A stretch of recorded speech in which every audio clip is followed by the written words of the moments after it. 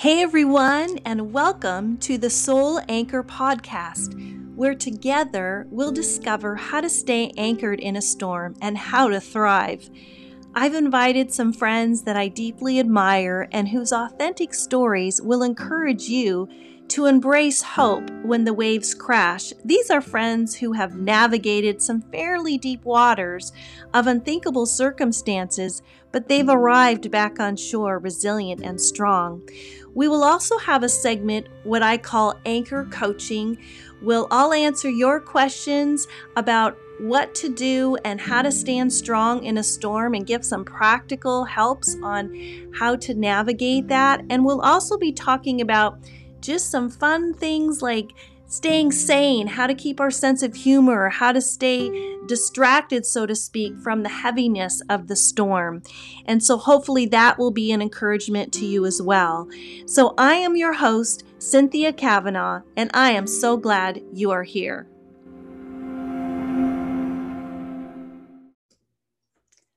Hey everyone, and welcome back to the Soul Anchor Podcast. And this week we are going to have some anchor thoughts, and I'm just going to keep it real. The struggle is real. And when we are supposed to be doing things and living out our calling and keep putting one foot in front of the other, and life gets hard, wow, it's just tough to keep it going sometimes. Well, today I just want to talk about some things that have been going on in my life the last few weeks and just give you a little insight into what God has been teaching me through the story of Moses and the children of Israel at the Red Sea. And I did talk about this a little bit last month, but I just want to share a little bit more. I've just been kind of living in this story as I have been walking through some things the last couple of months. And in particular, you've heard me share about my dad and having to help my dad transition to the next chapter of his life. And oh, I tell you, it is not easy. It is hard. But no matter what we're going through with hard things, we have to remember that we don't have to do it alone. And so often I know I'm a firstborn, driven, want to be self-sufficient, think I can do it without help, but knowing that time and time again, I'm finding myself, crying out to God, asking Him to help me just to be able to take the next step in front of me as we help my dad and as we work within the family to try to, not everybody always agrees on how to do things. And so trying to come to that happy place and also to help my dad transition has been kind of a challenge. And in the middle of that as well, just trying to put one foot in front of the other of what God's called us to do, what He's called me to do in this season of my life. And that is continue to write and develop the ministry of trying to encourage others to thrive in the midst of adversity.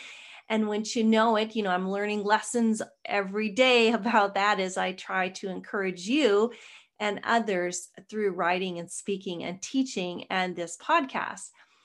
So, as we know this all familiar story of staying at the Red Sea, God called Moses to lead the children of Israel out from Egypt, out from their bondage, out from their slavery, and He led them into the wilderness, so to speak. He didn't take them through the shortcut, which we learned. He took them through the way of the wilderness, and He had them specifically, as it says in Scripture, camp at a certain spot.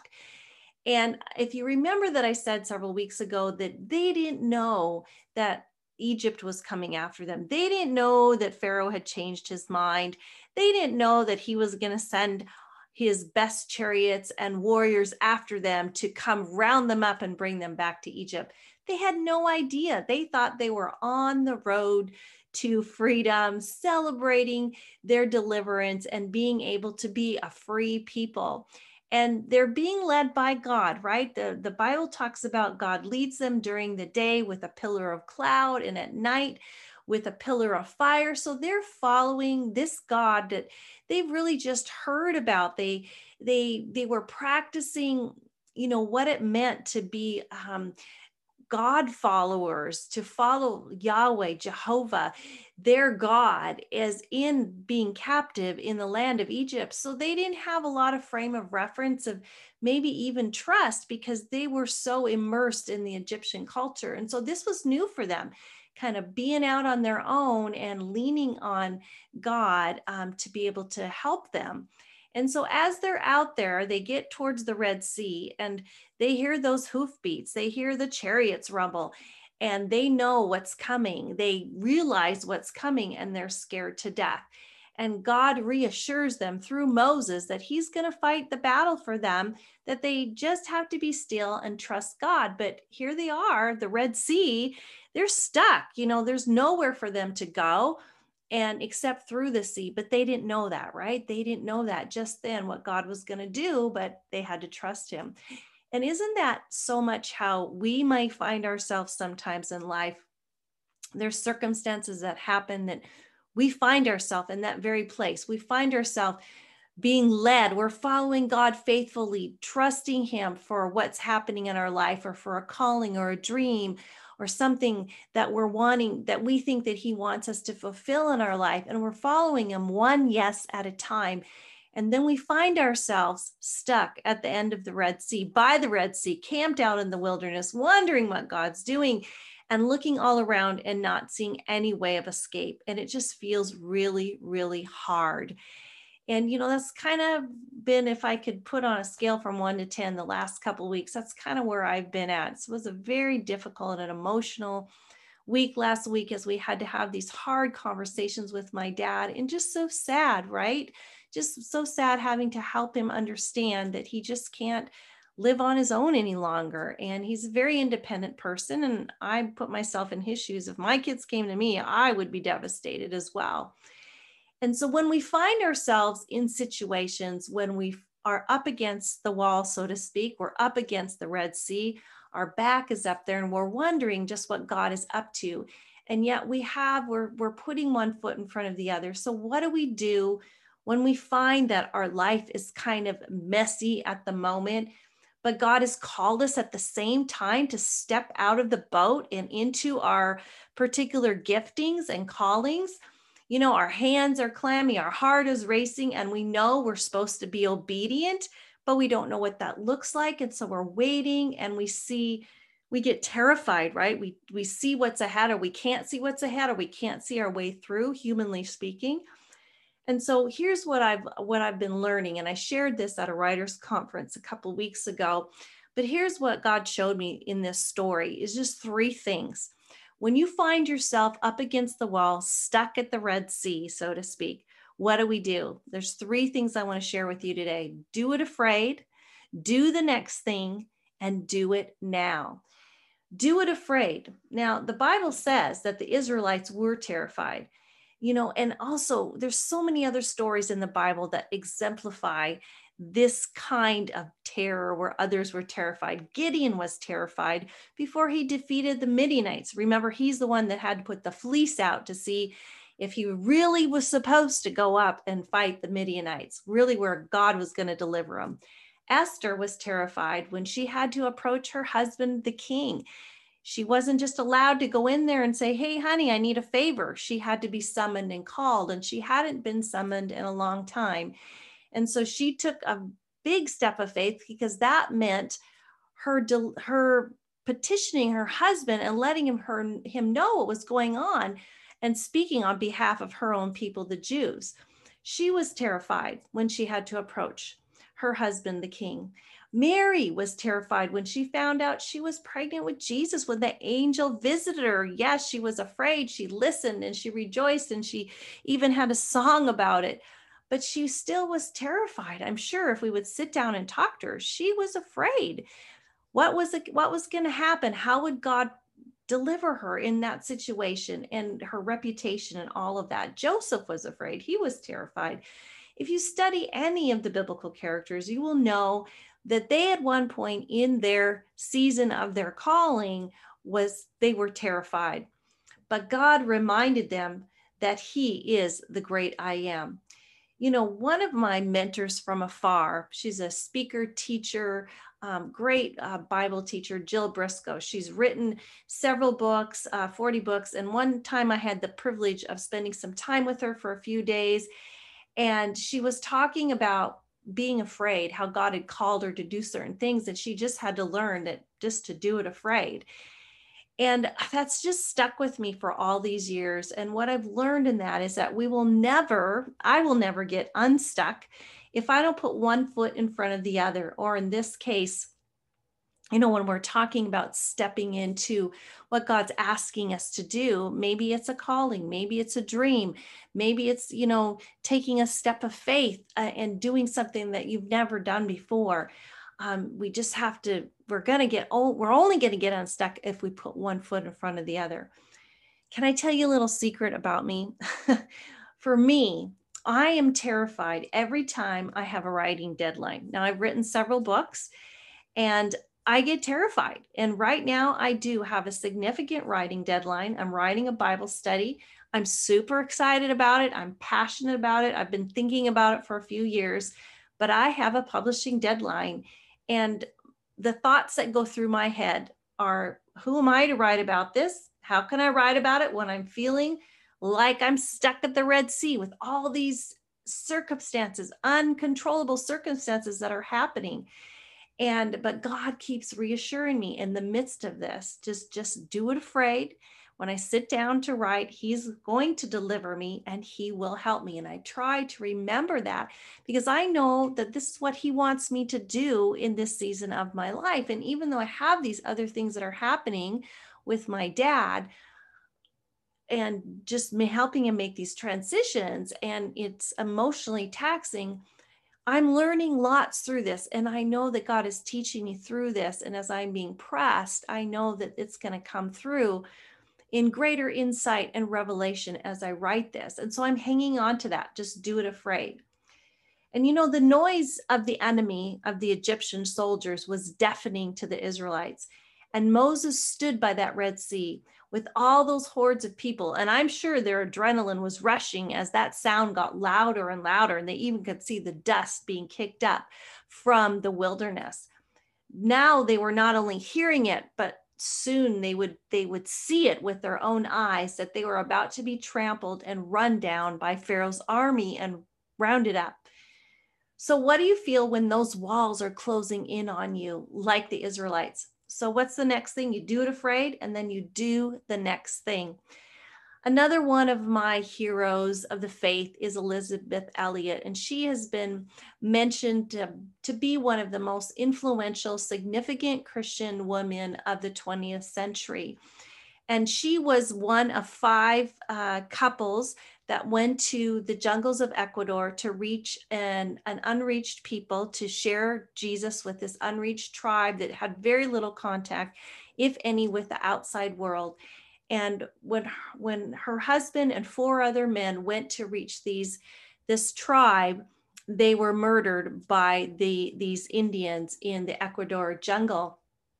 And in her suffering, she says in her book, in her autobiography, her book that Ellen Vaughn wrote about, it's called Becoming Elizabeth. It's a great book. And what she has excerpts from her journal. And she said that what she learned during that time in the jungles of Ecuador, after her husband died, she learned just how to do the next thing. And later on, when she was betrayed by a fellow missionary and had to leave the work she loved in the jungle, trying to fulfill her husband's dream, but it just wasn't working, she did the next thing that God put in front of her. And even the simple things of, she talked about even, just how to take care of things in the home, and how to repair the generator, and all these things that she was overwhelmed with that her husband used to do. God was just saying to her, do the next thing. And here's what she said in one of her journals. Elizabeth says this: he leads us right on through, right up to the threshold of heaven. He does not say to us ever, here it is. In other words, here's your calling, here's your gifting, here's what you're supposed to do. He only says, here am I, fear not. Here am I, that God's presence is near us. In other words, it isn't about the result of making it through, or surviving, or thriving, or living out our gifts, or calling what God's asking us to do. It's about finding Jesus in the middle of it, in the process, and letting him lead us so that we get unstuck. And that's the key. And I love that when I read that in this book, Becoming Elizabeth, and hearing her heart, as Ellen Vaughn, the author, wrote about her observations from her journal and the stories of how Elizabeth lived out that part of her life. It was so evident. It wasn't about even her going to the jungle. It wasn't about her reaching those Indians. It wasn't even about translating the language. It was about finding Jesus and being more like him in the process of what he's called her to do. So the only way that we let him lead us and get us unstuck is the last thing: do it now. So first, do it afraid, do the next thing, and do it now. Yes, standing by the Red Sea, can you imagine, would be terrifying. It would be absolutely terrifying, and waiting. But God says, do it now. When God calls, he expects our obedience, doesn't he? He expects us to respond. And sometimes we lag a little. If you're like me, sometimes I lag a lot. We look around, we overthink it. We're anxious and we're worried. And when God says now, we need to act. And listen to what he told Moses after he gives them this great promise that he will deliver them from the enemy. So first, God says to them through Moses, he says, don't be afraid, stand firm, and you will see the deliverance the Lord will bring you today. The Egyptians you see today, you will never see again. The Lord will fight for you. You need only be still. And I have this verse up in my office, that the Lord will fight for me. I need only be still. But here's the do it now part. In verse 15, then God says to Moses, why are you crying out to me? Tell the Israelites to move on. So God doesn't always want us just to be still and wait and watch for him to fight for us. He does fight for us, but there are also times he tells us, as he did the Israelites, to move on. Do it now. Do it afraid. Do the next thing. Do it now. In other words, get going, because we're going to miss the opportunity to see God's glory if we don't get moving. And that's what the Israelites saw. And I really believe, as I've looked at this passage, that God planted them specifically there that they found themselves stuck so that they could see his power in his glory and trust him even greater. So let's not stay stuck by the shore of the Red Sea, bogged down in our dark circumstances, whatever might be happening, whatever adversity we might be finding ourselves in. We need to get going. We need to get moving. We need to put one foot in front of the other as God reveals that to us. So let me encourage you today to keep on in the midst of the struggle, okay? In the midst of the hard. And that's what I'm going to do. I just got to take it a day at a time. I just got back from visiting my dad with my sister, and we said that over and over to each other to encourage each other. We just have to take it a day at a time and do the next thing that God shows us to do, and not be paralyzed by fear, not be paralyzed by worry, not be paralyzed by being anxious, but trusting God and following him one yes at a time. And because God has called us to live above our circumstances, that we can be more than conquerors in Christ Jesus, as the book of Romans talks about, that we can do it afraid, right? God says, fear not, he's with us. So we just go ahead and do it, even if we're feeling afraid. And we do the next thing, just the right next thing that God puts in front of your face, in front of my face. Just do that next thing. Sit down. For me, sit down, be terrified. Just sit down, open my computer and just start writing. Do the next thing.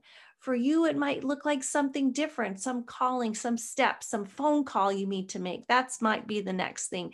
It might be visiting someone. That might be the next thing. It might be filling out an application. That might be the next thing that God's asking you to do. And do it now. So let me just share with you, as we wrap up here, our anchor thoughts, Hebrews 10:35 and 36, which says, therefore, do not throw away your confidence, which has a great reward. For you have need of endurance, so that when you have done the will of God, you may receive what is promised. So don't throw away your confidence, everyone. Let's not throw away our confidence. Let's do it afraid. Let's do the next thing, and let's do it now.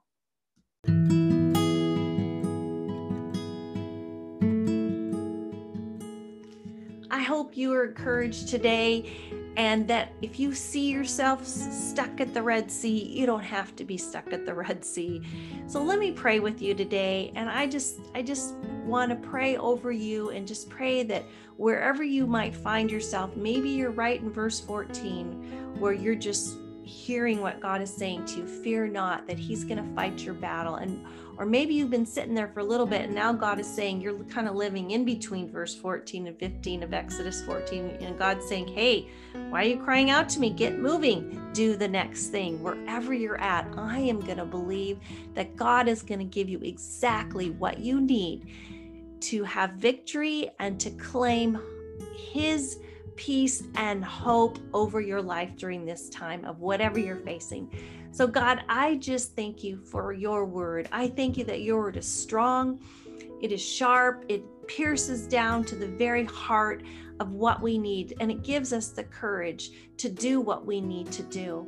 And God, I don't know what my listeners are facing, but God, this is just a really weird and hard season for a lot of people, for a lot of us. God, we're kind of tired, we're kind of weary, and of all our new normal that we've had to adopt, and just so much loss in this time as well.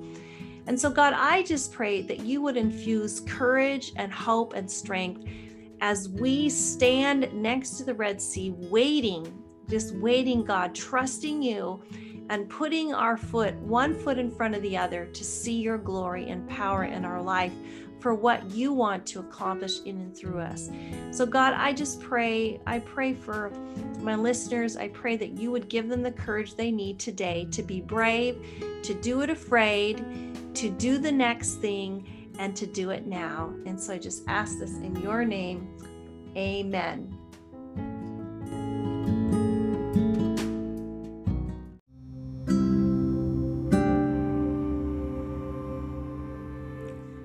Thanks so much for joining me today on The Soul Anchor. Grab a friend and join our community at thesoulanchor.com. That's thesoulanchor.com to receive the show notes and resources to help you through your personal storm. If you've been encouraged today, would you please consider leaving a review, subscribing, or sharing this podcast, or maybe even all three? I'd be ever so grateful. Until next time, remember, you are not alone.